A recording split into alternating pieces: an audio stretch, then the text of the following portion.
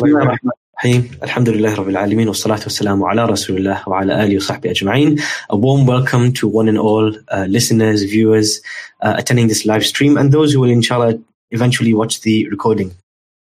With me today is Sheikh Sajid Umar, my Sheikh, my teacher, someone who I respect and have known for almost a decade now, I believe. Sheikh Sajid.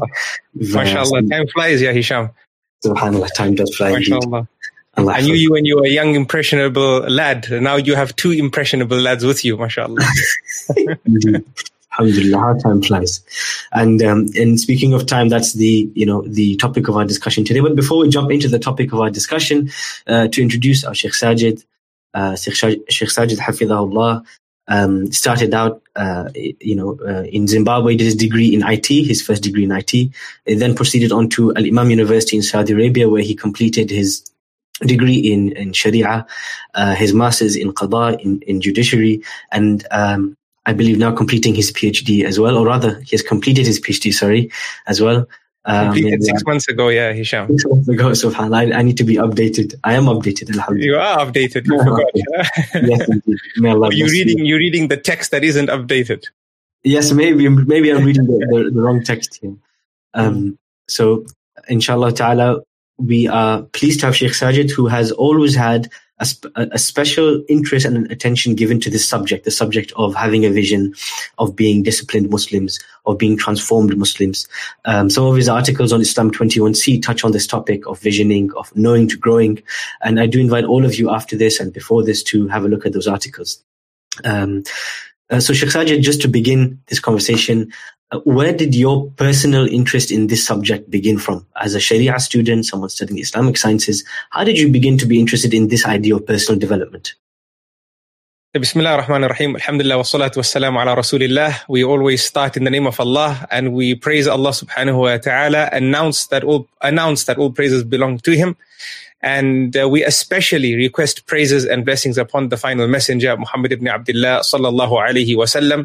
To our viewers, salamullahi alaykum wa rahmatuhu wa barakatuh. May the peace and blessings and may safety from Allah subhanahu wa ta'ala be upon you all. Firstly, it's an honor to be here with a student of mine who also has a special place in my heart, someone I consider a prize student. May Allah give him thabat and steadfastness. Ameen ya Rabb. And with the Roots Academy, it's an honor. And I extend a heartfelt gratitude to Roots Academy for choosing me to be part of this very first, I believe, first podcast of this nature. And inshallah, there'll be many more. And I pray that Allah accepts from myself and from Roots Academy and makes all the other podcasts that happen after this one a sadaqatul jariyah, yani something that we can get the rewards of as well. I'm sure Roots Academy will be bringing many, many more inspirational teachers, imams, du'at, guests. So I advise all listeners to definitely subscribe and take note of their channels and benefit from them bi'idhnillahi ta'ala. In terms of the question that you've asked, yeah, Hisham, for me personally, it is clear when this happened. I wouldn't say I was someone who grew up with it, who was exposed to it, but I would say, alhamdulillah, hindsight isn't always a negative thing. I would say definitely, the upbringing my parents gave me in hindsight, when I look back and thinking of, how my teenage years were shaped, without really understanding this whole concept of a vision and living your life with the end in sight. Credit is definitely deserved to be given to them. But in terms of my own personal journey with the topic at hand, more specifically, then it really began when I understood or began to understand the importance of each and every member of the Ummah of Muhammad sallallahu alaihi wasallam. This is really when it started, dawning upon me that there has to be a better way. We always say, we know we live in a time where the world as it perfects itself and continues to develop itself, it's always pushing for innovation and pushing for, productivity and development of ideas to make productivity even more productive and so on and so forth. Mm-hmm. When you're a member of the Ummah of Muhammad sallallahu alaihi wasallam and your teachers are telling you and you're reading the text in the Quran and you're reading the Sunnah of the Prophet sallallahu alaihi wasallam and you understand that there's no prophet to come after him, and he was the last flag bearer of the greatest legacy that the earth has ever witnessed, the legacy of nubuwwah, of prophethood, of inviting to one Allah, of inviting towards good and being an obstacle towards the work of shaitan. And Allah then takes that greatest legacy from the shoulders of one man and places it collectively on the shoulders of an entire nation. And thus we are the best of all nations. This is when it really started dawning upon me that, we have to recognize the importance of time. Because really our being is nothing but time. And every second that ticks sends us 1 second closer to the grave. And then what's going to happen to this legacy? We have to do our part, right? Of course. And that's where this concept came in, because when you're growing up, you have so many ideas, so many things you want to achieve. I mean, you want to be a football player, and you want to be a pilot, you want to be the Imam of the Haram, you want to be all these things in one. But you realize, subhanallah, that you only live one life, and in that one life, you can't do everything. You got to be pragmatic, you got to be practical. On top of this, in answer to your question, it was also a case of, as the study progressed and you're now reading, you have access to different Arabic works because you've developed yourself with the Arabic language, and now you're reading about the Sahaba and texts that you never, or you wouldn't have, before it was translated into the English language. And you start saying, subhanallah, you have Abu Hurairah, who's a specialist in his thing. You have Khalid ibn Walid, who's a specialist in his thing. You have Abdurrahman ibn Auf, who's an amazing businessman. Abu Hurairah is an amazing muhaddith. Khalid ibn Walid, strategist in terms of fi sabilillah, and not just strategist, but amazing execution in terms of his leadership, in terms of his vision, and how, subhanallah, the Prophet sallallahu alaihi wasallam managed all these different skill sets. He wasn't trying to push Khalid to be Abu Hurairah to be Umar, and so on and so forth. You realize that, subhanallah, we all vying for Jannah, but we need to settle in our path that's unique to us. And this is where the journey really, for me, became crystallized and needed greater attention and greater contemplation. Let's not forget, the Quran is all about, commanding us towards contemplating. And there's so many ayat in the Quran that really, if you ponder over them, you see, subhanallah, it's all about living life with living life with the end in sight. It's not about living life in the moment purely. It's living life in the moment, yes, but with an idea of the world you want to see the day you die. Subhanallah. And a lot of, in this current age, we have a lot of, it's almost separated into two separate questions or two separate awakenings one has. The first awakening is that I matter, my time matters, life is short. And the second awakening is, okay, now that I know that time matters, do I continue behaving in a random manner? One day I do a little bit of this, another day I do a little bit of that.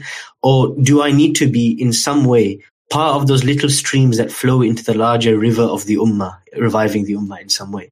And which stream do I pick? And so you discussed the first, how that initial awakening happens to realize your time is limited. And what about the second? So this part of, now I realize, I need to be contributing in some way to this ummah. There's no prophet that's going to come and save me. I matter. And actually it reminds me of the saying of Ibn Abbas radiallahu anhuma, who was very young when the Prophet, peace be upon him, passed away. And it's narrated that he was playing with his friends and he said to his friends, the Prophet Muhammad has passed away, sallallahu alayhi wasallam. Let's go and learn from the companions. So his friends said, who's going to need us? Let's play. And there's always that question for young people, particularly. No one needs us. We can continue watching Netflix, relaxing. Our time can go like that, and nobody's harmed. But then, if you think on the flip side, there must be. I'm sure you can mention many stories of young people who shook the ummah, whose contributions were important and extremely necessary for the ummah of Muhammad to move forward. Could you mention some examples, Sheikh? We have countless examples from the time of the Prophet sallallahu alaihi wasallam throughout the ages of Islam, and you've summarized it pertinently. It's an issue of recognizing, number one, you do matter. That is, you do matter. You're a member of the ummah of Muhammad sallallahu alaihi wasallam. That is your identity, and parents need to instill this identity in their children from a young age. They have to realize this, that Allah chose us. It's like when your country calls you up for duty. You have to serve, right? So Allah has called us up for duty by decreeing that we be from the ummah of Muhammad sallallahu alaihi wasallam. This ummah, by default, when we talk about people on duty, we talk about they're disciplined, they have willpower, they forcefully can't do the things that the other people are doing. They have to train when the other people are watching a match, for example, right? A doctor, for example, he's a person on duty in not on a national level, but in some capacity, right? It's not like the state calling you like the state would a soldier, but even a doctor. You carry a responsibility. You could be having a brunch or lunch on the weekend with your family, and the beeper beeps. That's in the olden days. You get a type of emergency call out. You have to go. You don't think twice about it, and everybody around you understands that person's on duty. This is an important person. He's on a mission. Definitely, every Muslim child, boy and girl, right, needs to understand their identity. We are members of the ummah of Muhammad sallallahu alaihi wasallam. Allah has called upon us, and He's placed the legacy on us collectively.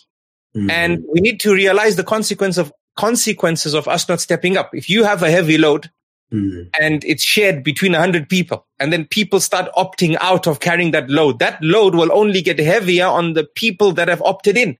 So you're only setting up the rest of society for failure. Also, we need to understand, if we have the no care attitude, then we might, live a life that we want to live today, but there will be consequences with Allah because we flouted the responsibility that Allah put on us. But how can we guarantee that our lack of action today didn't lead to our grandchildren going astray tomorrow? Because remember, if you have a friend who's going astray and you choose to opt out of carrying the legacy of Muhammad sallallahu alaihi wasallam, it's not my problem. I pray, it's his problem, right? I'm only worried about my house. I'm not worried about his house. Tomorrow he will get married. He will have kids. Those kids won't be raised well. They will have grandkids. Those grandkids might be your grandkids' friends. There's a domino effect. It's a domino. It has to be. We are interdependent beings. So every child who is born into a Muslim home or who enters the ummah of Muhammad sallallahu alaihi wasallam, they need to realize that they wear the stripes. We are upon what we say in Arabic, al-thaghar. We are upon a post. We have been posted. Allah has posted us, and we shouldn't let harm enter society through us. Right? Now, obviously, these posts are realized in different ways. Of course. But I want to just, add to what you said. This is important, that each and every one of us are important. Nobody should feel unimportant. Nobody should feel like we're in a time capsule. It's not our time. It is your time. In terms of the second point, do we have examples? Countless examples. And from the Sahaba, from the children of the Sahaba, were those who were so inspired by the message of Muhammad sallallahu alaihi wasallam and, what was happening, this paradigm shift, this global culture change that was being born. They were inspired that they would sneak out with the armies when they would go out to battle. It was a norm sometimes that the Prophet sallallahu alaihi wasallam would make an announcement and people would leave. But it was done, especially in the Medinan phase. Well, battles took place during the Medinan phase, but it was done as a stealth tactic because there were hypocrites around. If announcements were made prior, then this would give ammunition to the hypocrites because they would get time to inform the opposition. So the Prophet sallallahu alaihi wasallam would implement some stealth strategy. And with this, obviously, you're not checking who's going out. So you'd have some younger people who are below the age of puberty sneaking out with the army. But then when they would camp, at their first camp, the Prophet sallallahu alaihi wasallam would audit the army. How many camels do we have? How many horses do we have? What type of infrastructure do we have? The men, how many do we have? And then he would find these children or those who are below the age of puberty. And then he would get them to go back, and this would upset them. We have Zayd ibn Thabit, radiallahu anhu. He was from the people of Medina, young boy. And he wanted to participate with the Prophet sallallahu alaihi wasallam, but the Prophet sallallahu alaihi wasallam denied him. This boy went home upset, and his mother found him upset. So, what's wrong, Ya Zayd? So he explained what his issue was. So she took him back to the Prophet sallallahu alaihi wasallam, and she said, "My son may not qualify for this, but by Allah, he knows how to read and write, and he's memorized a number of surahs." I've forgotten the exact number. A number of surahs, and can read it to you exactly how Allah has revealed it to you. Subhanallah. Subhanallah. Use him with his skills in a manner pleasing to Allah. So what did the Prophet sallallahu alaihi wasallam tell his mother? The Prophet sallallahu alaihi wasallam told his mother, tell him to learn Hebrew. He came back within days, Hisham. Within days, speaking fluent Hebrew. Allahu Akbar. Then the Prophet sallallahu alaihi wasallam said, go learn Syriac. So he became a translator for the Prophet sallallahu alaihi wasallam, official at his young tender age. And then also he was from the scribes of the Quran. And after the Prophet sallallahu alaihi wasallam passed away, he was made the lead for the gathering of the Quran at the time of Abu Bakr. And also when Uthman standardized the Quran, he was again made the lead.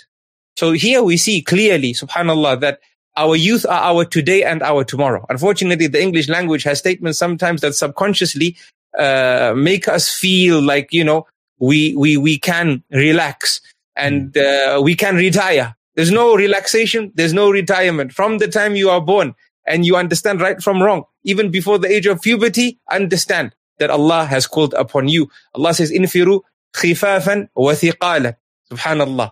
Go out, the young ones and the old ones. Nobody can say, I'm retiring from building Jannah. Because remember, this is what it's about. It's about carrying the legacy, and the reward for it is a Jannah that has a width greater than the skies and the earth that Allah has prepared for the believers. Subhanallah. And this is really beautiful how the Prophet ﷺ would see the potential in a young child and push them in that direction further, so that they would then become a master of whatever it was and contribute to the ummah. But coming to a practical question for us today, I'm an 18-year-old entering into university. I'm a 25-year-old. I've just graduated, entering the workforce. And my 9 to 5 is taken by my, by university or by my workplace. And I'm not really sure. It's murky for me. It's blurry for me. What is my contribution going to be? Where am I going to fit in? What brick am I going to be in the building that lifts this ummah up? How can one, what are some important practical pointers? Of course, it's a discovery journey. It's not something you're born with the knowledge of. What are some important pointers we can take practically in order to come to the conclusion of what our vision should be, or, what we should be focusing on? Yeah, I mean, that's a good point. I remember working with you on your vision when you were a teenager in Dubai, in your home. I remember that. And I shared with you some pointers then. Hisham, and to all our young listeners, may Allah subhanahu wa ta'ala bless you all. Life is a work in progress. You're never going to have all the answers. So this is something to immediately take note of. Number 2, it's important to go through life vigilantly, right? And I say this carefully. What do I mean by this? I mean, go through life understanding your abilities, your inabilities, or what is considered a temporary inability, right? Because in life, we sometimes we have willingness to do things, but we're not able. And sometimes we're able, but we're not willing. It's important to understand, understand yourself, understand who you are and who you're not. Not entirely, but in terms of the experiences of life that you've had. We eat certain foods. We know this is for me, this isn't for me. A child knows this from a young age. We know the mother comes with the spoon, the child shuts the mouth, and but that's not the right example, because as the brain cells develop, the taste develops and you develop further. But the point is that by default, if we're vigilant, we realize things about ourselves. I'm an extrovert. I'm an introvert. So it's about, going through life in this way, especially, you can say, even, nowadays we say the venture or the journey of life with the schooling system, etc., is not ideal. But at least we can appreciate that, the system doesn't bring about, crossroads that limit our potential until we get to the age of, for example, 16, 17. right? And in today's day and age, being 16 and 17 is very advanced. It's different from before. We live in the age of Google, in the age of artificial technology. We're in the age of mobile phones. We're in the age of, stimulating programs. Information is plentiful. Before, if you needed to have an encyclopedia, you had to buy a huge, massive collection of books and then have a big, massive place in your house. Nobody had any, it wasn't the norm. Today, you don't need that. You can access information as you need it. You don't need a library. And we see this. My children are much more informed about life than I was at their age. In fact, they know more about life now than I know. Today, just at the lunch table, they were teaching me some new things. This is the norm of life. So, when we say 16, people are able to learn so much about themselves very early on. Concept of the vision is not about having all the answers. The vision is about just trying to identify after you recognize that I have to be practical. Sure. Right? I am carrying the legacy of Muhammad sallallahu alaihi wasallam. I'm not anybody. I'm somebody. Okay. How do I want to go about this? Right? I have to recognize my abilities, my inabilities, what I'm willing to do, what I'm not willing to do. Why am I not willing to do that? Is it a case that, I can be willing, but I'm unable? Okay, I can become able. I can train myself. It's about having this type of diligence and being vigilant, right? And then it's about going on a journey with yourself, simply asking yourself, the day I die, what world do I want to see? When I look at my parents, what do I want to see? When I look at my spouse, what do I want to see? When I look at my children, what do I want to see? When I look at myself, my relationship with Allah, when I look at my neighbors, when I look at the community, what do I want to see? Right? A 15-year-old can do this, I would say, with some good detail. It's about really pushing yourself, sitting down with yourself, switching off from the chaos of social media, the loud noise of social media, connecting with your fitrah. That's basically it. The Prophet ﷺ would go to the cave and contemplate. What was he contemplating? He was contemplating life. There was more to life than what he saw in Mecca. So he was moving away from the chaos of misguidance to give himself a chance to be guided. Right? That's what it's about. So you have that meeting with yourself and you try and pen down what you would like to see that would make you feel ready to meet Allah subhanahu wa ta'ala. What would you want to see that would make you feel you did everything in your capacity with regards to the legacy of Muhammad sallallahu alaihi wasallam that you carried, that tomorrow you will meet him at the Hawd. How will you meet him at the Hawd? When you picture that meeting and you on your deathbed, does it make you smile or does it make you, what will save you from crying at that moment? That's what it's about. And remember with you, it was a difficult one, right? And what was the solution? We flipped it. We said, okay, don't write what you want to see, write down what you don't want to see. Remember that? Yes. And immediately you had ideas. You had ideas because a lot of us, especially teenagers, they might not know what they want, but they know what they don't want. And I found this as a very useful strategy. And perhaps this is sourced in the Sunnah, in the Hadith of Hudhayfa ibn al-Yaman. كان الناس يسألون رسول الله صلى الله عليه وسلم عن الخير وكنت أسأله عن الشر مخافة أن يدركني. He says that people used to ask the Prophet Muhammad, peace be upon him, about good. What good can I do? And I used to ask him about evil so I can avoid it. And so people have different approaches, right? It's a bit different on that one because obviously he was asking about the unseen. Of course. Hudhayfa was asking about, but the idea is the same. That there's two approaches. You can approach something from the angle of knowing, and you can approach something from the angle of not knowing. But personally, you probably tried this with friends, Hisham. When you sit down with your friends, say, where should we have lunch? Everyone says anyway, I don't mind. Then you say, let's go for Chinese. And someone says, no, not Chinese. Say, but you just said anyway. You don't mind anything. You don't know what you want. See, I don't know what I want, but I know what I don't want. Anything but Chinese. Chinese, I know I don't want, but give me other options and then I might know. So this is something I found effective. Even if you ask a 10-year-old, really, if you ask a 10-year-old and 8-year-old, the day you go to Allah, what don't you want to see? They'll tell you stuff.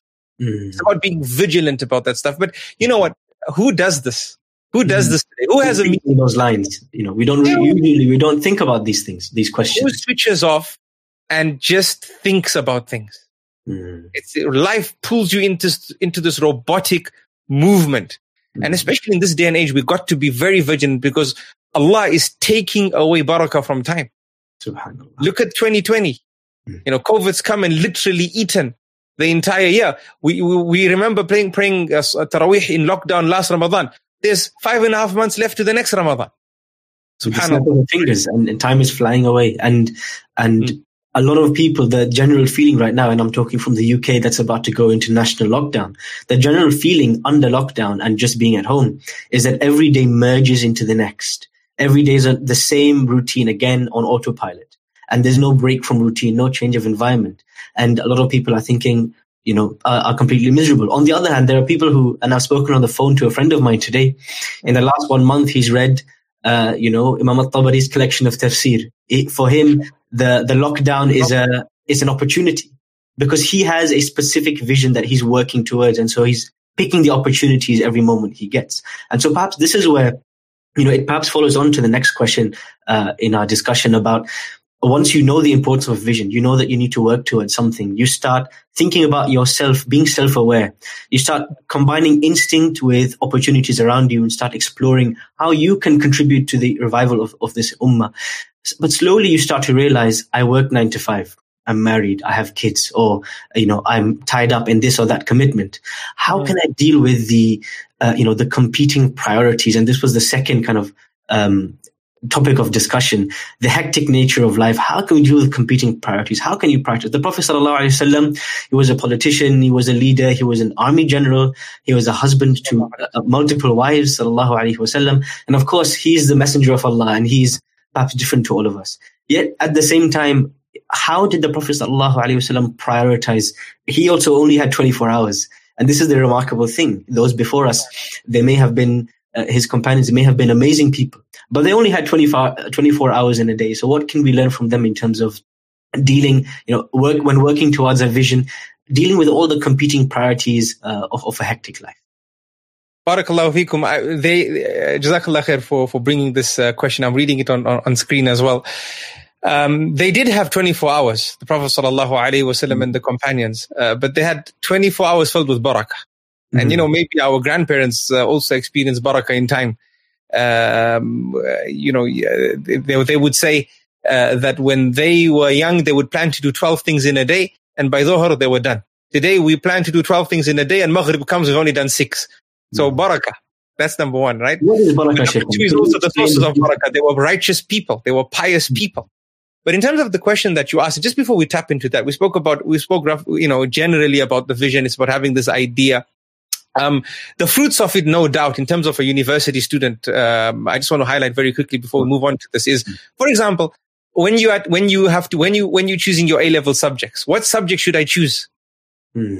Right? Many write to me and ask for this advice. Their parents are saying choose this, but they don't really like the subject. Can they choose this? And then I ask them, okay, why do you want to choose that? Right? You don't want to choose that subject because it's your parents want you to and you don't want to, but why are you opting for this? And you find that it's a stalemate. They don't even know why they want that subject. You find a person wanting to get married. They say, Sheikh, what question should I ask her? What question should I ask him? And my answer to them is, my questions are my questions. I'm not marrying this person. You marrying this person. You should have your own questions. And it boils down to this reality that everyone is living in the moment. They don't realize that everything we do is a means to an end. And we have to ensure that the means is correct when we're carrying this legacy, because time is of the essence. We don't have room for mistakes. Focus is important. We don't have rooms for mistakes that break our focus. As the Ummah of Muhammad sallallahu alaihi wasallam, focus is needed. The vision brings about that focus. It helps us realize the right things to do as opposed to the good thing to do.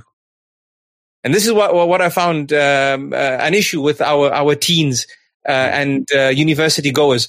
They conflate good for right. And I have a principle. Everything right is good, but not everything good is right. Right? Everything right is good, but not everything good is right. Something can be good, but it's not the right thing. Yes, reading a book is good, but if you have an exam tomorrow and you're not ready for it, and you're reading a book not related to the subject, that's not the right thing to do. Reading a book is good, but that's not the right thing to do at that time. right? Sometimes you see a brother saying, Sheikh, so I'll marry this girl. Why? Because everyone said she's a good girl. Okay, she's a good girl, but maybe she's good, but right for someone else, not for you. How do you know this? It's almost like somebody, going on a journey and saying, what direction do I take from here? How do I, should I take a left or right? You say, well, where are you going? He says, I don't know where I'm going. Well, then go right or left. It doesn't matter which way you turn. And that's where midlife crisis comes in, right? Because the thing with life is it will always teach us. شئتم أم أبيتم شئنا أم أبينا. Yani whether we like it or not, life teaches us. And you get to a stage in life where you wake up one day and you realize where you should be going. But then you look at your certificate, you say, subhanAllah, I studied the wrong degree. It's not going to help me get where I need to get to. You look at your spouse, I married the wrong spouse. So she or he's not going to help me get where I need to. The children I want to raise, this person's not going to help me do that.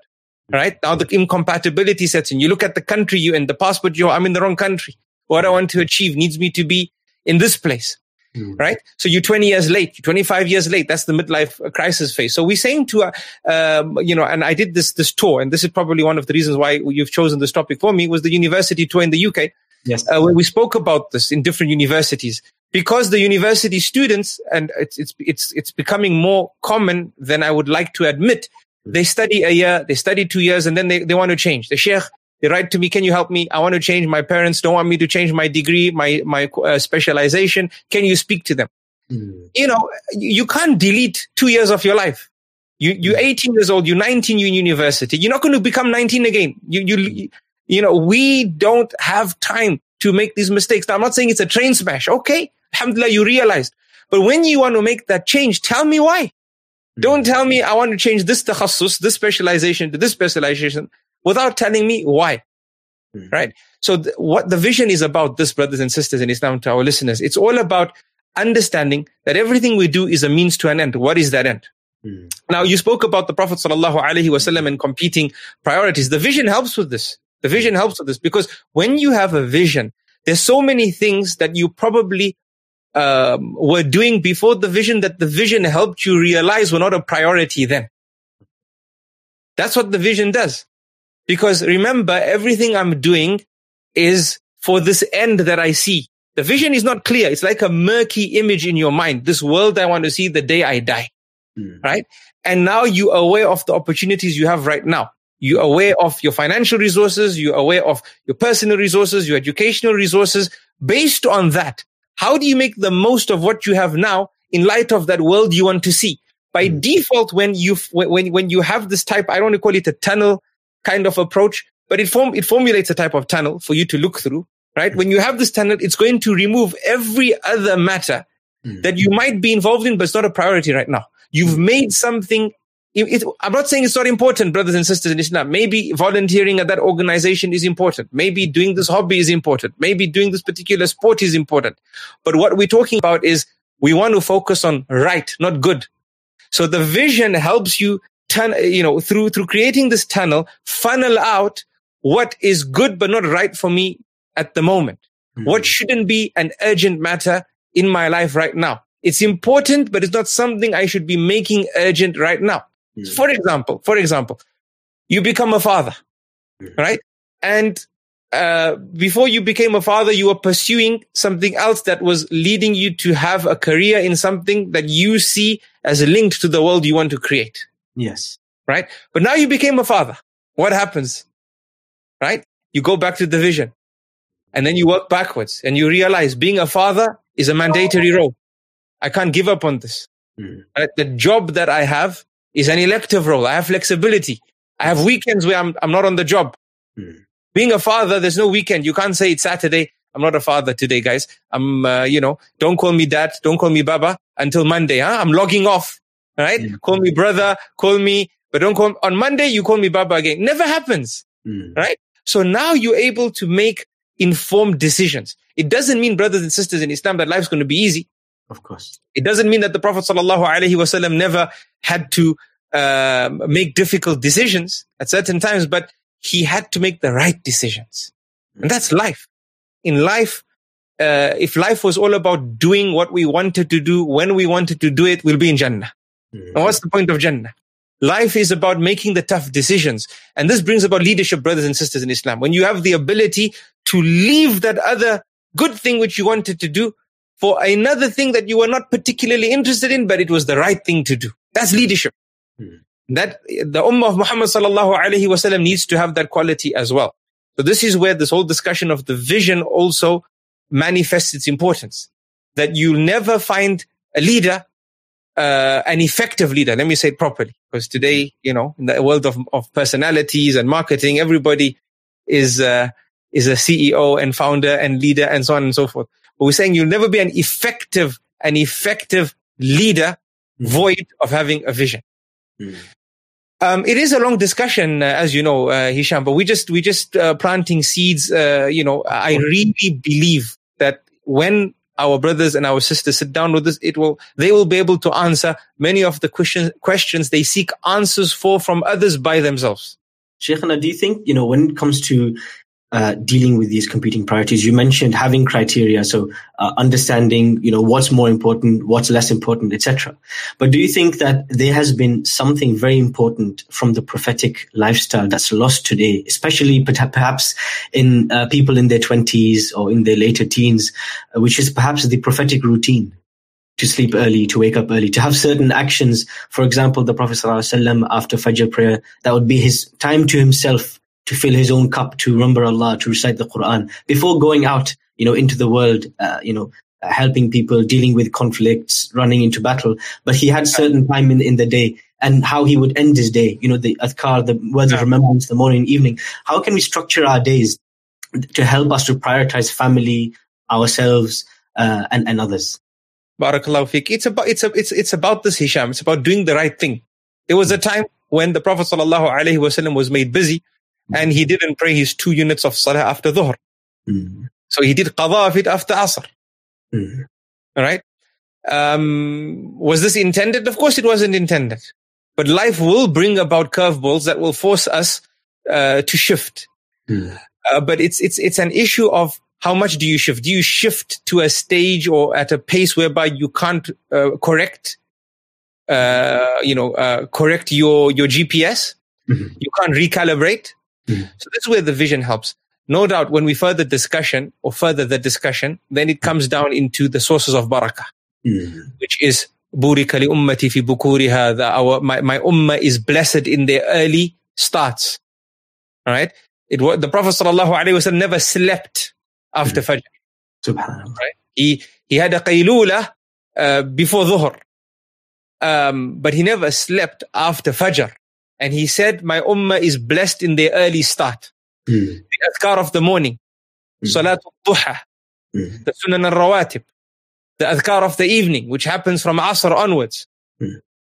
All these play a part, because at the end of the day, brothers and sisters in Islam, as you all know, all success begins with Allah subhanahu wa ta'ala. He is perfect. All perfection stems from Him. We say, Allahumma anta salam wa minka salam. You are the perfect one, and from you stems all perfection. So you have to turn to Allah subhanahu wa ta'ala and make dua and so on and so forth. This is a given, by the way. Even when you run your process of developing for yourself a vision and trying to write down, the things that we spoke about, the world you don't want to see the day you die, and the world you want to see the day you die. Throughout that process, you're praying istikhara. Throughout that process, you're doing istishara. You're speaking to people who you trust, people who sincerely wish for your success, and you're bouncing ideas off. Am I, overdoing it here? Am I going to get, is this going to burn me out? Am I going about this in the right way? Then you making dua, which is istikhara. Istikhara is dua.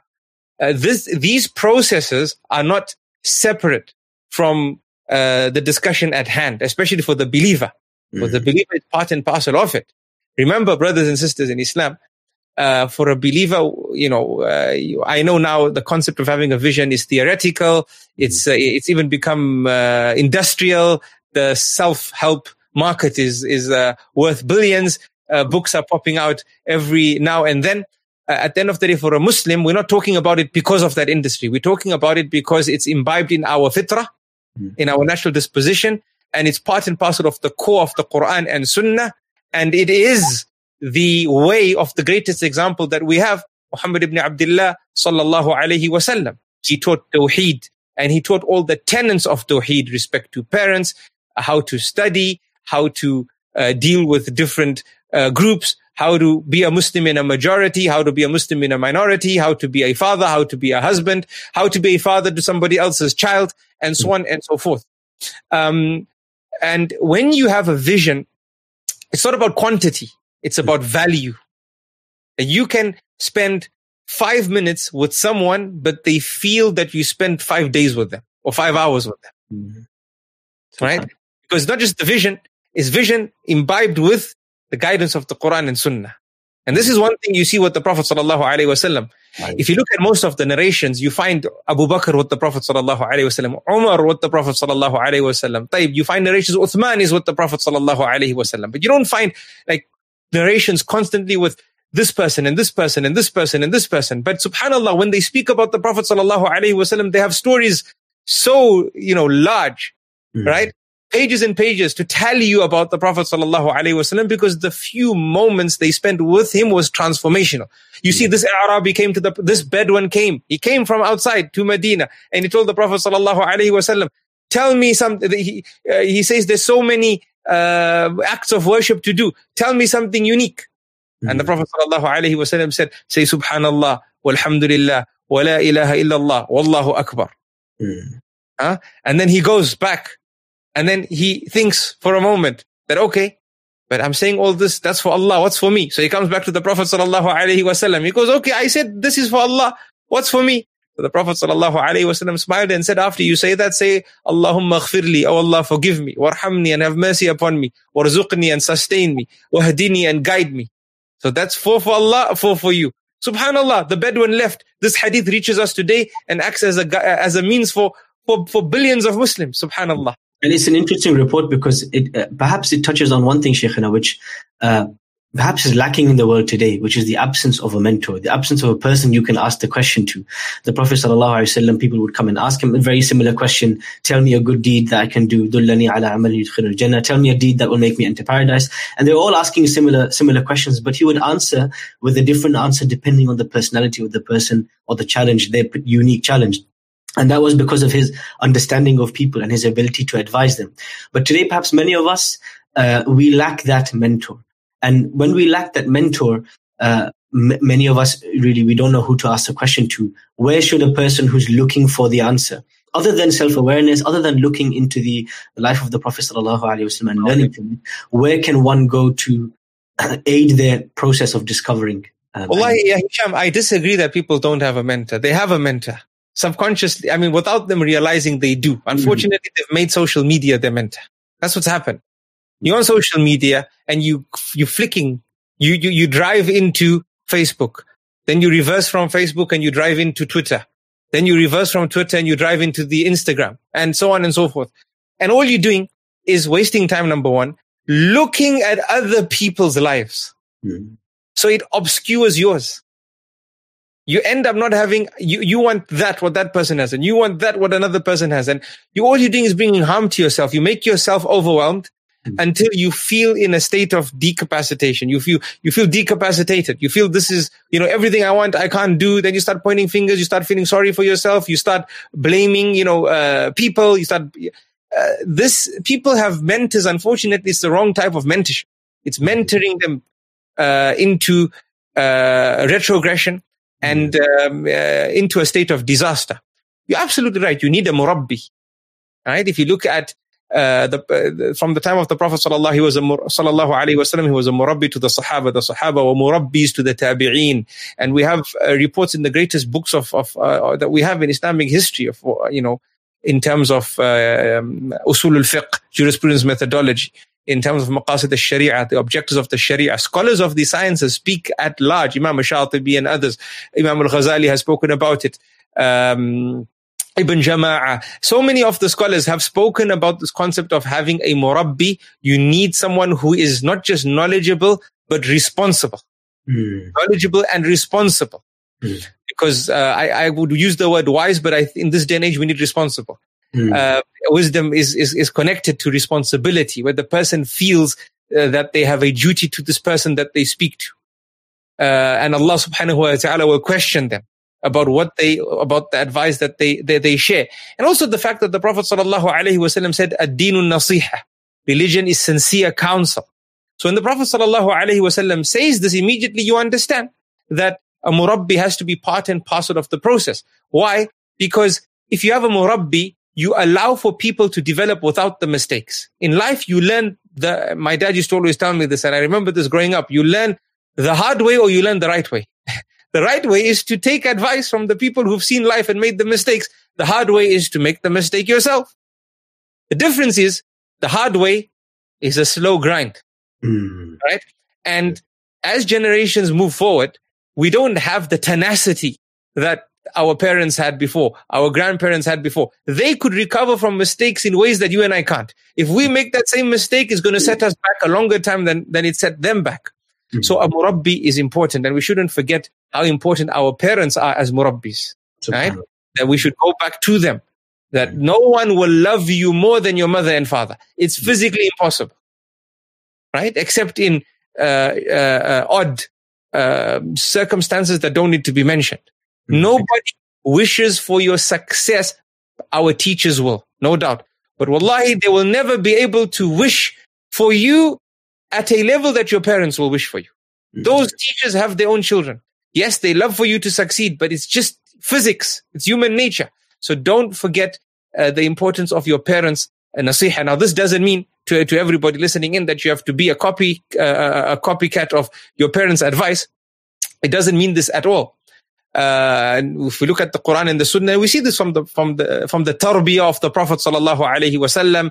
How if there was a dispute between a father and son, how the Prophet sallallahu alaihi wasallam would come in, analyze the situation, realize who's right, who's wrong, realize the age of the child. We see this in stories of the other Anbiya alayhi salatu wasalam, how Yaqub alayhi salam spoke to a young child, how he spoke to the older child, right? How Nuh spoke to his older child, how Luqman spoke to his younger child, right? So sometimes it has to be discussion based because of the age of the person. This person's reached the age of puberty. This person is responsible. The son you're speaking to, will always be your son, yes, but this person is also responsible in front of Allah now, right?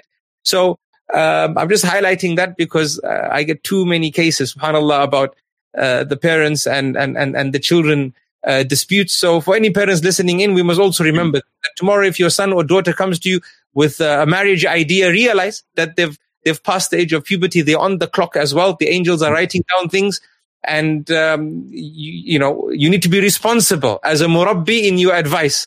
And remember the sunnah of the Prophet sallallahu alaihi wasallam, and ask yourself, what would the Prophet sallallahu alaihi wasallam do here? So a murabbi is definitely important, but they are hard to come by sometimes. But alhamdulillah, we do have our parents, we do have our grandparents that can take care of a few areas of our life that we, especially at the teenage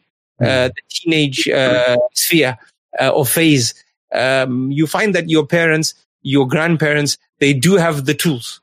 They do have the firepower to assist you. They do have the arsenal to assist you with many of the things. But it's unfortunate that shaitan, subhanAllah, at the teenage ages, he makes a person feel like he or she knows more than their parents. And this is a plot of shaitan. Not just the teenage ages, perhaps. Shaitan knows. And parents should know also that shaitan is playing with your child. Sometimes the parents, explode, and then they choose, they make a proactive choice not to advise their children. No, you have to realize that your children need you. Shaitan is playing with them. Shaitan knows that they don't have another murabbi besides you, and shaitan knows that, you have the university of life with you to advise them. So he creates that friction. And that's why I'm speaking about this here, because in many cases, I've guided the university students to speaking to their parents, and they found the answer there. I see. And subhanAllah, it's a really beautiful message, both to parents and to young people or people in general looking for advice, that sometimes the advice isn't, as far as we thought it was. It's closer to home, perhaps. Closer to home. And just in the interest of time, coming to kind of the third part of the discussion, I'm a working professional, and I'm a working professional. I have a 9-to-5 job. I've identified that part of my vision is in this life is I want to become closer to the Quran. I want to memorize the Quran. And yet I find it very difficult to wake up early in the morning to memorize my one page. Or when I come home from work, I'm immediately given the barrage of responsibilities in the household. I have kids. I have to go pick them up from school. And when I sit on the couch finally at 9 p.m., I'm too exhausted to do anything. There's always the question of, this is the example of a working professional, but there's also similar examples for university students. Perhaps university students don't have that many responsibilities. But the real question is, Sheikh, now about motivation and consistency. How do I develop the discipline to remain consistent? How do I nurture that discipline within me in a practical sense? And how do I avoid things like burnout? The consistency to work towards a large goal. Sometimes it's only 1 page a day, 1 ayah a day, to eventually in 5 years' time achieve something amazing. But that requires something which we don't have, perhaps in the current era, the era of instant gratification. We want things instantly. We're not satisfied. We also live in the era where there's an explosion of entertainment. So a lot of young people in their 20s struggle to cross a day without watching or binge watching a TV series. There's so many ways to kind of relax ourselves, options for recreation, that many of us struggle to actually put aside everything and work towards something that we actually have a vision for. What advice do you have for that kind of? Well, Hisham, look, firstly, you mentioned about, as university students, you work in bursts, but certain things need consistency. That is true. But what I've noticed with many people, is procrastination, really. It's not about the burst. Sometimes is you force it upon yourself because you delay what you're supposed to do until a time when you make something important urgent. It's like delaying Salatul Dhuhr until the last moment. So you need that burst now to get through it. But whenever you do something, whenever you live life like this, where you make important things urgent, you'll get it done. But the output will be of a very low quality. This is problematic. Okay. We should have consistency in everything. Yes, the Quran needs a daily relationship with us. Okay. Your exams don't need a daily relationship with you. Okay. In terms of, let me correct that. Your exams do need a daily relationship with you, but in terms of your final revision, your final overview, we call it revision, right? Not study. Studying should happen daily. You should be having a consistent relationship with the subjects that you study by studying daily. Like the Quran, it needs you to have a consistent daily relationship with it, right? Then you need to have revision. So even with the Quran, for example, if it's a month before Taraweeh, 2 months before Taraweeh, you have a burst moment. You're revising because you have to stand on the musalla. That's life, right? But you need to have a consistent relationship in everything you do. And we need to make that the norm, brothers and sisters in Islam. We need to make that the norm. We need to consistently pray salah as early as possible. Not allow it to become urgent. And we spoke earlier about competing considerations. These competing, why does it become competing? Because we delay doing what we're supposed to do when we're supposed to do it until a time that comes to us when so many things need to be done now, right? You didn't phone your grandfather when you were supposed to. You didn't visit that person when you were supposed to. You didn't study that when you were supposed to. So what happened? All of a sudden, it all came upon you at one time. And now you felt, well, now I'm a grandchild and I'm a student and I'm trying to be a hafiz. And now it's all come. How do I manage this? Well, you would have managed it had you had consistency. Okay. But in terms of your burnout question, then, this is one of the reasons, in my view, from my experience, why people drop out of hifz, for example. It's burnout. They overdo it.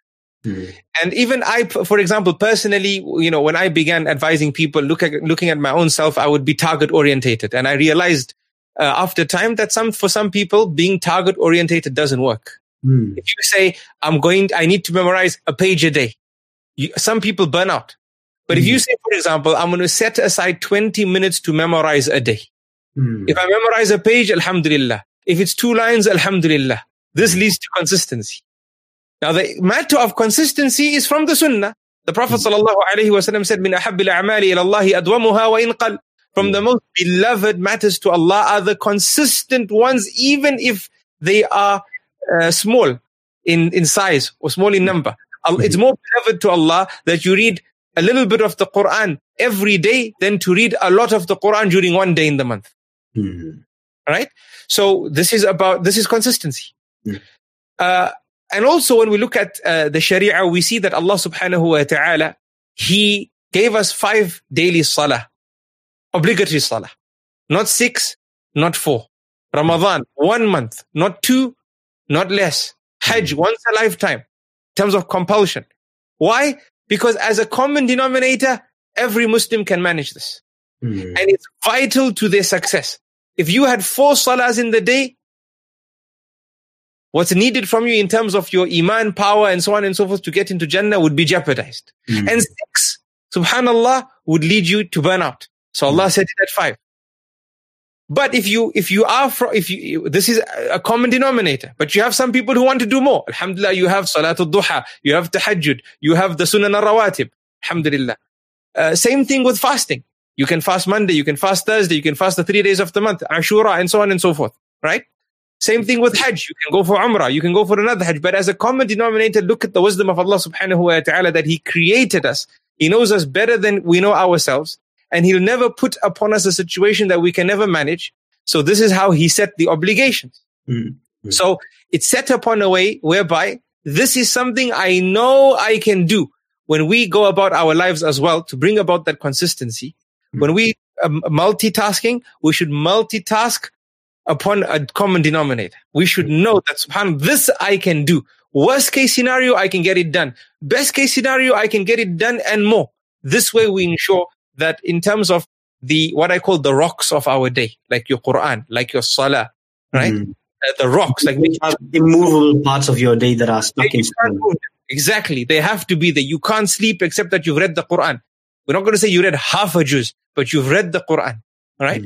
And you've set that, you've set it in a way that in worst case scenario, you can, whether you're traveling, whether you are resident, whether in all circumstances, this you can get done. You should do that and then work on that. And if you see your day is more forgiving, build. If it's less forgiving, revert back to the common denominator. This is a practical step to helping us. So just to summarize, if goal orientation doesn't work for you, be time orientated. Say 20 minutes to memorize. If I can, whatever I do, if I memorize, maybe you're memorizing a book of hadith. Some people, mashallah, can memorize, 40 hadith a day, 20 hadith. Some people, they can't do that. And if they set those targets, they'll burn out. We say, khalas, set, 30 minutes a day, 20 minutes a day, set a time to revise, then set time to to memorize, then set time to revise. You brought the Quran issue. We must also remember the Quran, to memorize the Quran, you need to set different relationships. You need to have your memorization phase and you need to have your revision phase. Of course. So you need to cater for that when you set your time limit for memorization. Right? Yeah.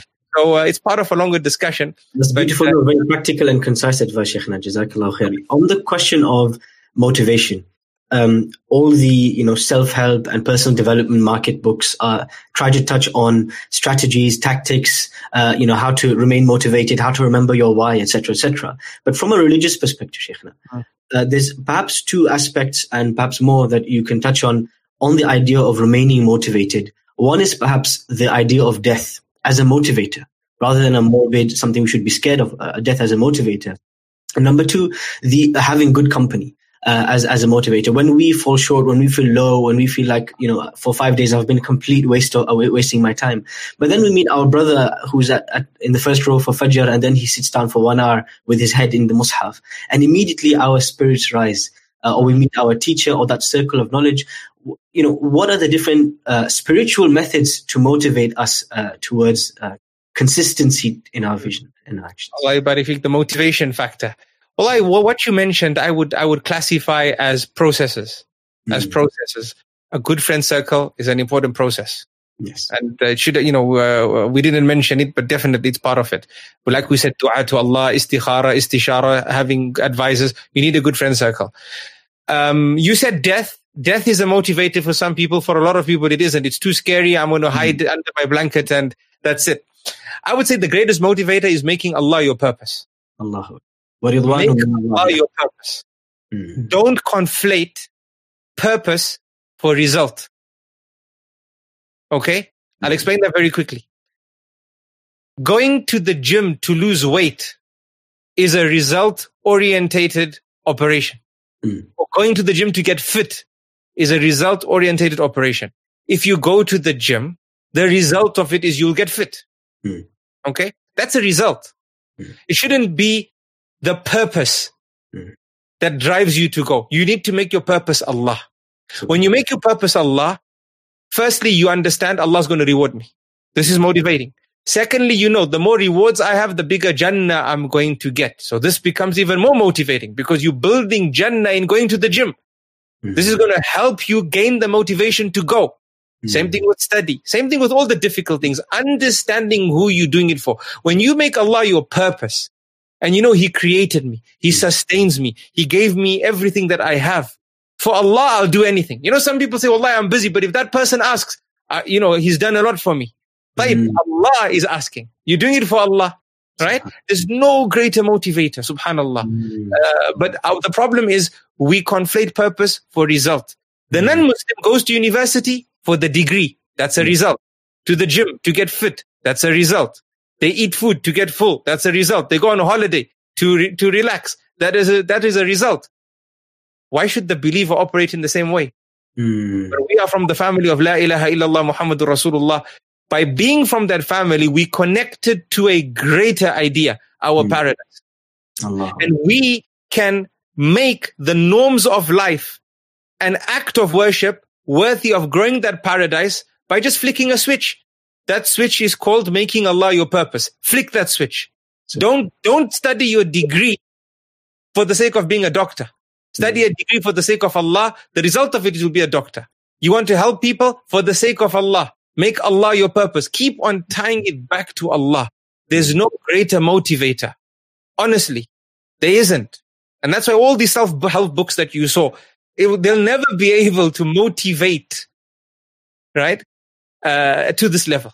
Because they'll never tell you, work for the sake of Allah subhanahu wa ta'ala. Imagine your job that you're going to for 30 years, 35 years. It's like you feel like you're on the grind. You feel depressed about your job. But imagine if, you know, I speak to some people. They say, "Allah, Sheikh, I have to put food on the table." I said, putting food on the table is the result. You're going to get paid if you go to work. You think your boss is going to tell you, "I'm not paying you this month because you are working for Allah"? It's a result. He has to pay you. You went to work. But imagine if you said, "I'm going to work to give sadaqah because feeding my family is a sadaqah. Allah. I'm going to work because the hand that gives is more beloved to Allah than the hand that receives." How is that for a motivator?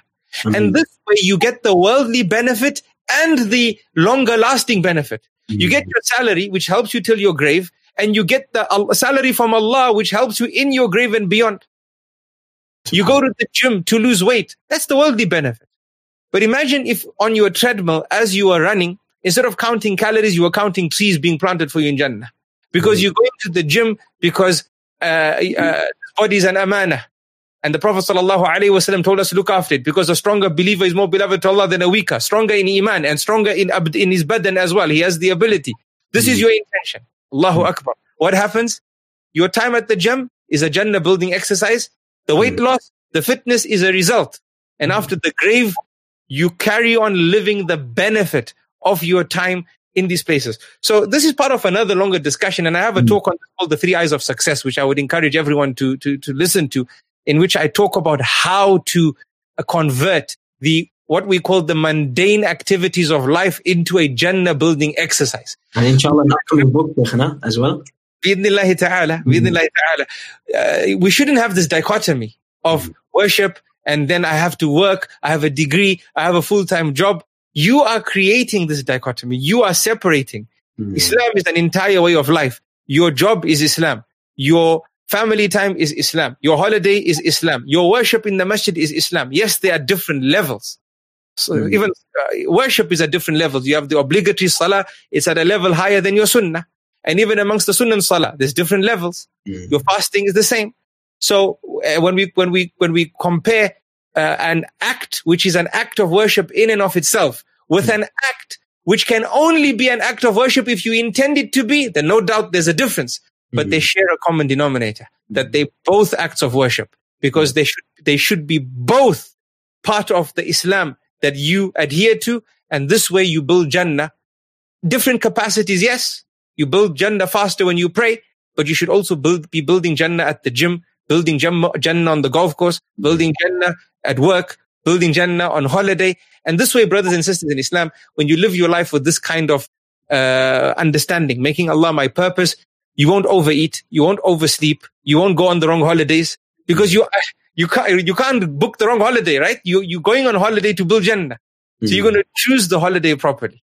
And so beautiful that, I suggested some ideas for motivation, but they were processes, and you brought us back to the purpose, the intention, the connection to Allah subhanahu wa ta'ala. Sorry, Sheikh, to cut you off. Continue. Barakallahu fiqh. Abadan. It's about making Allah your purpose. We must do that, brothers and sisters in Islam. There's many ways to get to Jannah. Abdurrahman, 5 out of the 10 who were promised Jannah before they passed away were multi-billionaires in today's in today's currency. Brothers and sisters in Islam. They were not sheikhs, muftis, ulama. If you look at the 10 who are promised Jannah before they passed away, only a handful of them were known to be from the muftis of the Sahaba. Right? Even Hufadh of the Quran. We don't have all the Sahaba Hufadh of the Quran. Let's say some parents come to me and say, Sheikh, I want my son to memorize the Quran. I say, you should want your son to have the character of the Quran. If he has the ability to memorize the Quran, alhamdulillah. But don't look down on him because he didn't memorize and your neighbor's son memorized or your brother's daughter memorized. No. Because at the end of the day, Allah didn't put that obligation on Ibn Adam, but Allah put the obligation of having the character of the Quran. Sometimes it's about flipping priorities and making urgent things that are not urgent. And then we overwhelm ourselves in our situation and we burn out, and the vision helps create that line of sight between us and our end. So it helps discount the things that we thought were good, but they're not right, such that we're left with right. And that brings a life of focus. It brings about an ability to be diligent with the legacy of Muhammad sallallahu alaihi wasallam, as we said at the beginning. And a wise man once said that a candle illuminates, but a laser is focused light. Focused light is a laser, and a laser cuts through steel. SubhanAllah.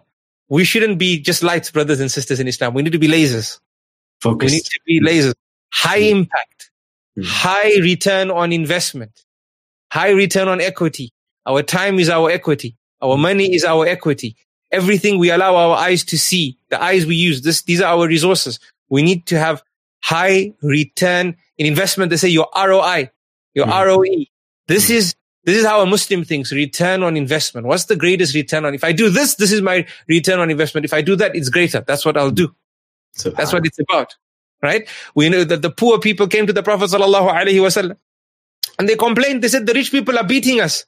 They're building Jannah in a way faster and bigger than we can ever achieve. So the Prophet sallallahu alaihi wasallam said, don't worry, say subhanallah, alhamdulillah, wa la ilaha illallah. Do this dhikr. This will be your sadaqah. So they went away happy. You see, their mind was all on building Jannah. It wasn't that the rich have money. It was that the rich have money to do things that we can't do. Look at their thinking, subhanallah. This was the tarbiyah given to them.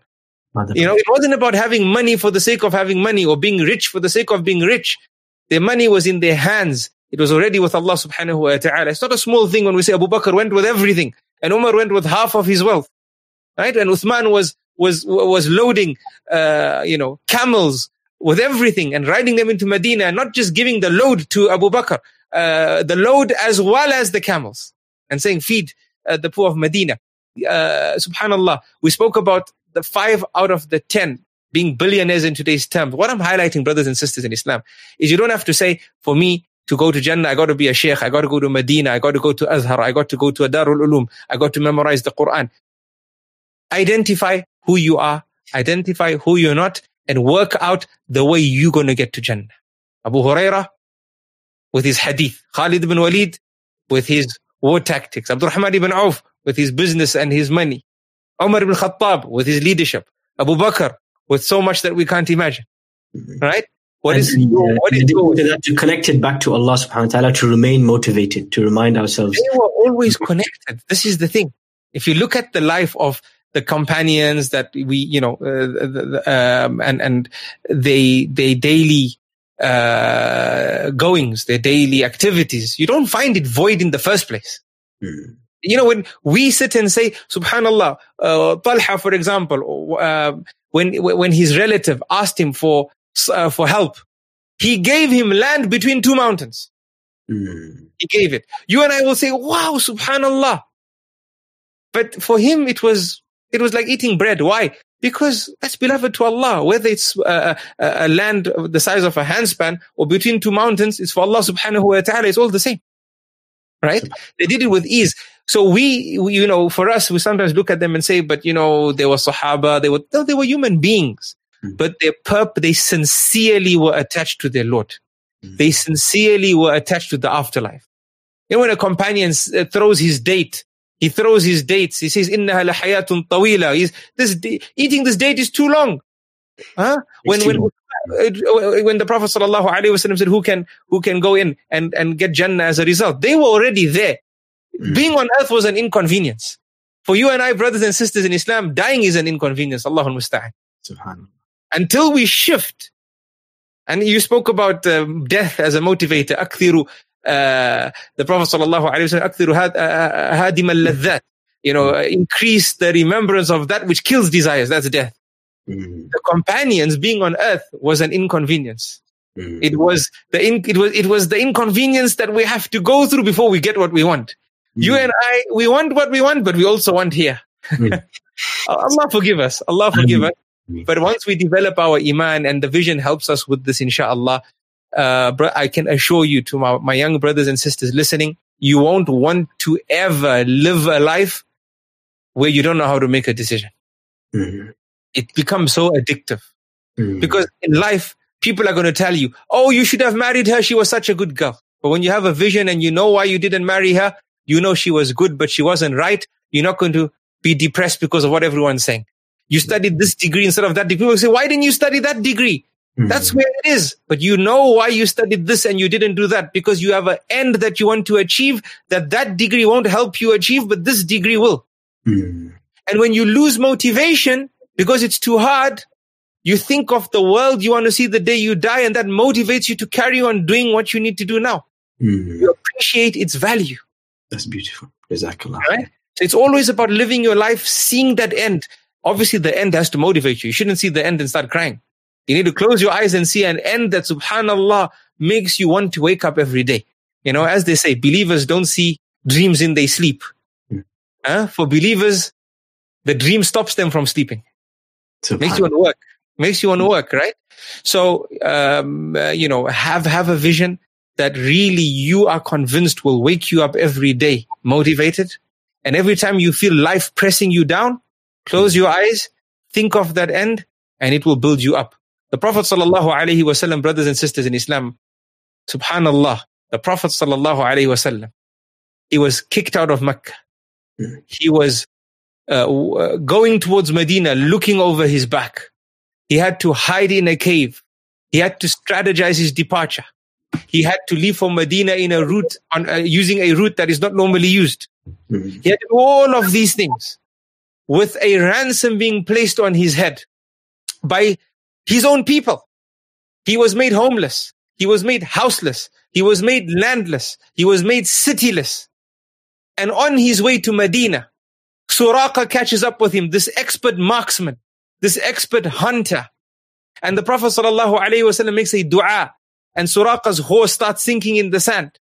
And Suraqa shouts out, because this is how close Suraqa was to catching them, that I heard you say something that has caused this to happen to my animal. Ask Allah to save my animal from this, and I will let you go. And the Prophet ﷺ turns to him and says, and listen to this, brothers and sisters in Islam. Listen to this. O Suraqa, what do you say? Or what would you say if Allah made you wear the gold bangles of Kisra, of Persia? Brothers and sisters, understand the statement. When we read it in isolation. You have to imagine, this is a man who's stateless, homeless, landless, moneyless. People are after him. He has nothing. And he's promising Kisra the gold bangles of Persia. Persia was a mighty civilization who were competing with the Romans. Another mighty civilization. Nobody cared about the desert Arabs between the two civilizations. Nobody cared about them. The Arabs had to go to them for trade and buy from them and come sell. They were the upper hand. They had armies. You couldn't imagine the Quraysh taking them on, let alone a stateless man. This is a vision, brothers and sisters in Islam. At this difficult moment, what is driving the messenger? It's Islam reaching the four corners of the world. This is wakes him up. This is what takes him to Taif. After he's pelted, he carries on. When the angels say we'll crush them, he says leave them. Maybe their progeny will realize. Why do you make that? Why do you give this answer? Because you have the vision. If these people are crushed, where will Islam reach the four corners of the world? They don't understand. Maybe their children will understand. When the Prophet ﷺ is making dua for the Islam of Umar, when Umar is beating the Muslims who accepted Islam from his tribe, at that time, Umar is beating and the Prophet is making dua for the Islam of Umar. Why? You might say, oh Prophet of Allah, this doesn't look right. You just look out your window and see what's happening. Now this is what a visionary does. He knows that the vision, the world I want to see is far bigger than the life that I have. I won't be able to achieve this vision of Islam reaching the four corners of the world in my life. I need to leave a team that will go and get the job done. An inspired team, a trustworthy team, a motivated team, a team that will be in the service of the Quran. You think Abu Bakr's rule to Umar going to him and him accepting to gather the Quran was a small matter? Uthman standardizing the Quran was a small matter? Look at this team the Prophet ﷺ left behind. This is a visionary. Coming back to the Suraqa story, brothers and sisters in Islam, the Prophet ﷺ is promising Suraqa this. Now, I saw these gold bangles of Persia in the British Museum. Right? Now the bangles I saw were 100, just over or just under 100 years. Just over or just under 100 years from the bangles that the Prophet ﷺ was referring to. These were big bangles. Gold, pure gold bangle. Okay? So it means the ones the Prophet ﷺ was speaking about were even grandeur, right? Were even more greater and more grand in reality. He's promising this man this at this moment. This is a visionary. This is tawakkul. This is discipline. This is self-motivation. This is willpower. This is where you don't give up. You think of that end, and you speak the speech of a leader. You wouldn't expect the speech to come from a man who's stateless, landless, who has a bounty on his head. You're promising me the gold bangles of the king of Persia? What are you talking about? Look where you are. Right? You can't handle the Quraysh and you're talking about the king of Persia. This is leadership. This is visionary. Those bangles, by the way, Suraqa wore them at the time of Umar ibn Khattab radiallahu anhu. Persia were defeated. Mighty battles took place prior. It was not easy. They came with the elephants. They came with everything. Those bangles came to Medina. And Umar called Suraqa. He was very old. Suraqa came. What is this? He says, wear these bangles.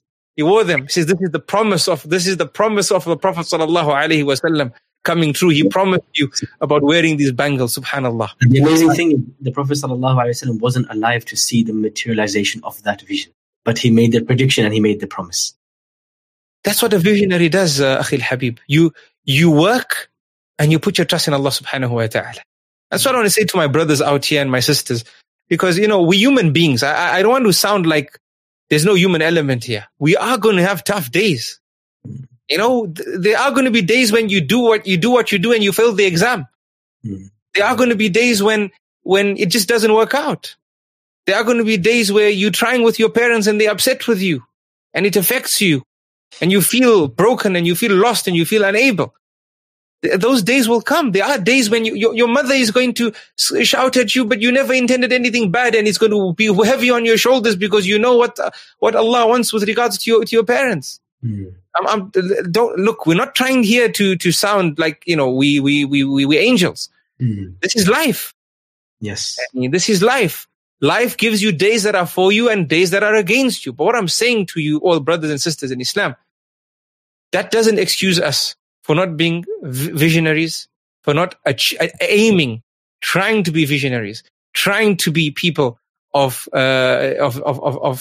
leadership, because we at the end of it all, when you wipe the fog, what remains is that you are a carrier of the legacy of the Anbiya alayhimu salatu wassalam. The legacy of Muhammad ibn Abdullah sallallahu alayhi wasallam, along with other people. You don't have time to waste. Life is too short to waste time by making wrong decisions. Life is short. Don't make it shorter by wasting time. You don't have the luxury to make the wrong decisions. The ummah needs us. We need to invite the non-Muslims to Islam. We need to look after the new Muslims. We need to improve the iman of the born Muslims. This is the legacy of Muhammad sallallahu alaihi wasallam. There's plenty to do and little time. But beautiful things to do, Habibi. Beautiful things to do. It shouldn't make us feel overwhelmed. It should make us stand up and say, Ana laha. I'm available. Announce to Allah that you're available. Seek help from Allah subhanahu wa ta'ala. Ista'in billah wa la ta'jas. Seek help from Allah subhanahu wa ta'ala and don't feel that you are not capable. You have Allah, you believe in Him, in your heart. You have the sunnah of the Prophet sallallahu alaihi wasallam. What else do you need? And with that beautiful conclusion, Shaykhana, I think we should open the floor for question and answers from the audience, the live audience. I've already received one question from a brother who said, earlier on you mentioned that we shouldn't be bystanders, and if our friends are going astray, we should try our best to help them. What's the line between taking responsibility for the path they've gone on? How involved should we be? Or, when do we draw a line and say, look, now I can't help this person anymore? Or, it's really not my responsibility. He makes his own choices. Where's the balance between letting them go and not being too clingy or overbearing on them? Look, to our brother that's asking, Allah subhanahu wa ta'ala bless you. We have to remember that we are du'at. We are guiders to Allah. And there's no greater call than the one who calls to Allah and does good deeds, and he announces himself from the believers. This da'wah never ends until your deathbed. Yaqub alayhi salam gave da'wah to his children when he was dying. إِذْ كُنْتُمْ شُهَدَاءَ إِذْ حَضَرَ يَعْقُوبَ الْمَوْتِ. Allah says, were you present when death came to Yaqub? Why is Allah highlighting this? Because he said to his children on deathbed, what will you worship after me? You're still giving them da'wah. This is point number one. So it never ends, dear brother. The way you go about it changes, evolves. Sometimes it's done with your tongue. Sometimes it's done with your hand. Sometimes it's done with your heart. The da'wah you do for your friend is you make dua that Allah returns him a beautiful return. This is da'wah. That's number one. Number two, our job is to convey, not to convert. Allah never made it upon us to convert anybody.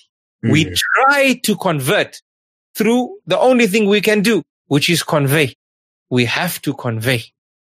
That's what we have to do. As long as you know you're conveying, focus on the method of conveyance. And don't be burnt out by the fact of no conversion. If you focus on conversion, number one, you might not ever do da'wah because you're always looking for the right time because your focus is on him converting. But you're focusing on something that Allah never put in your hands. Right? If you focus on conveying, then this will enable you and it will stop you from burning out. So this is what I would say is don't ever give up on inviting your friend. You don't say, I'll let him go. The Prophet ﷺ doesn't want anyone to be let go to the fire. In the least, make dua for him. In the least, as your strategy, when you've exhausted, yes, all of us have our limits as well. Sometimes if we engage someone in a particular way, it has a negative impact on us. Our salah gets affected. This is something we should also be aware of, that we should look at, what we're able to do and what we're unable to do. Understand our levels. Once you get to that level and you can't go beyond, make dua to Allah. Don't leave him without your dua. SubhanAllah. And that kind of relates, Sheikh, and Jazakallah khair for the answer to the last question we'll take before we wrap up, which is, if one is feeling overwhelmed, are there any ways on which to call upon Allah subhanahu wa ta'ala? Any specific du'as? When one feels overwhelmed with their priorities, with all the challenges that they have in life, is there a specific way in which to call upon Allah? Wallahi, any sincere dua from the heart suffices. I want to highlight this first. We shouldn't feel that there's some big process to it. Okay? Turn to Allah from your heart and ask Allah in a language you understand. But add to it if you can, and this is something I found very effective. Add to it if you can, istighfar and sending salutations upon the Prophet sallallahu alaihi wasallam. Yes? And if you have time, the dua of Yunus in the whale. La ilaha illa anta subhanaka inni kuntu min al-zalimin. In my experience, these three have, created, were a means of miracles happening. Subhanallah. And really, you realize that you are nothing, and even the little you achieve, it's because Allah helped you through it. So this is my advice. Make dua in a language you understand, and if you have the capacity, then istighfar, and everyone should be able to say astaghfirullah. This is very easy. It's very light on the tongue. But not just say it without understanding what you're saying. Think of your sins and say astaghfirullah. Send salutations upon the Prophet sallallahu alaihi wasallam. Somebody said, I will make all my dhikr sending salutations upon you to the Prophet sallallahu alaihi wasallam. The Prophet sallallahu alaihi wasallam said, if you do that, then Allah will forgive your sins and Allah will lift your difficulties. SubhanAllah. So sending salutations upon the Prophet sallallahu alaihi wasallam. And then I also highlight the dua of Yunus, because Yunus was in a predicament in the three darknesses.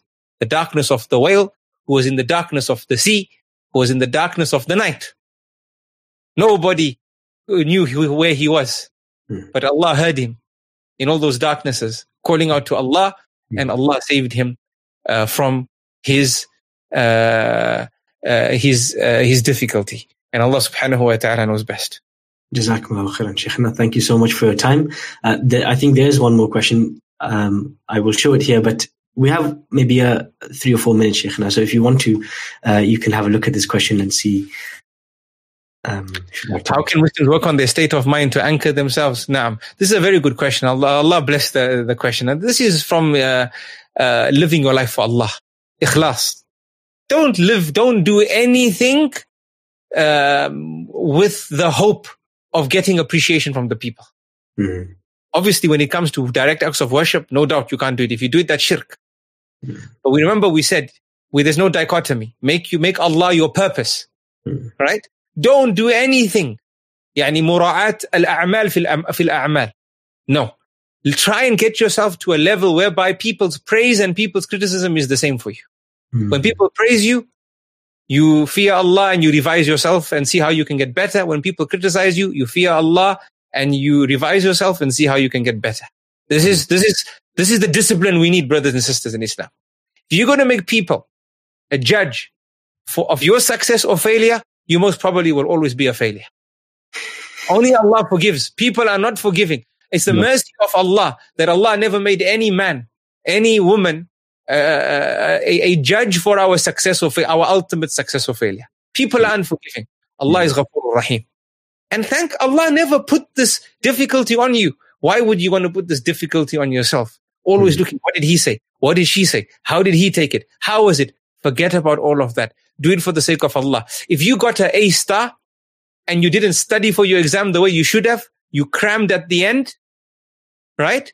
In front of Allah, you should be disappointed with yourself. Because that wasn't ihsan. That wasn't excellence. And do an extra prostration of thanks for Allah honoring you despite your failure and not being excellent. And if you studied properly, you never made it urgent, and you failed your exam, alhamdulillah, you know that you made Allah your purpose for this study of yours, and you were excellent in how you went about it. Passing or failing is with Allah subhanahu wa ta'ala, and Allah gives us what we want sometimes, and we build Jannah through thanking Him, and sometimes we fail, and we build Jannah through being patient. That's and Allah knows that. Jazakallah khair, Sheikh. Thank you so much for your time, for all the beneficial points. Inshallah, once I end this broadcast, this video will remain live on YouTube for those who want to watch the recording, those who want to follow up later on. And we hope that this podcast or this discussion is the first of many, and specifically one that provokes thought and discussion, and all of us to go away and really think about ourselves and introspect how strong is our vision, how strong is our connection with Allah, and how well do we prioritize our various tasks using the yardstick of our vision and using the yardstick of what pleases Allah the most. Once more, Sheikh Sajid, thank you so much for your time. May Allah allow all of us to act on what was discussed today. Barakallahu feekum to the listeners. And we will see you all in another conversation very soon, in a few weeks' time. Wassalamu alaikum wa rahmatullahi wa barakatuh.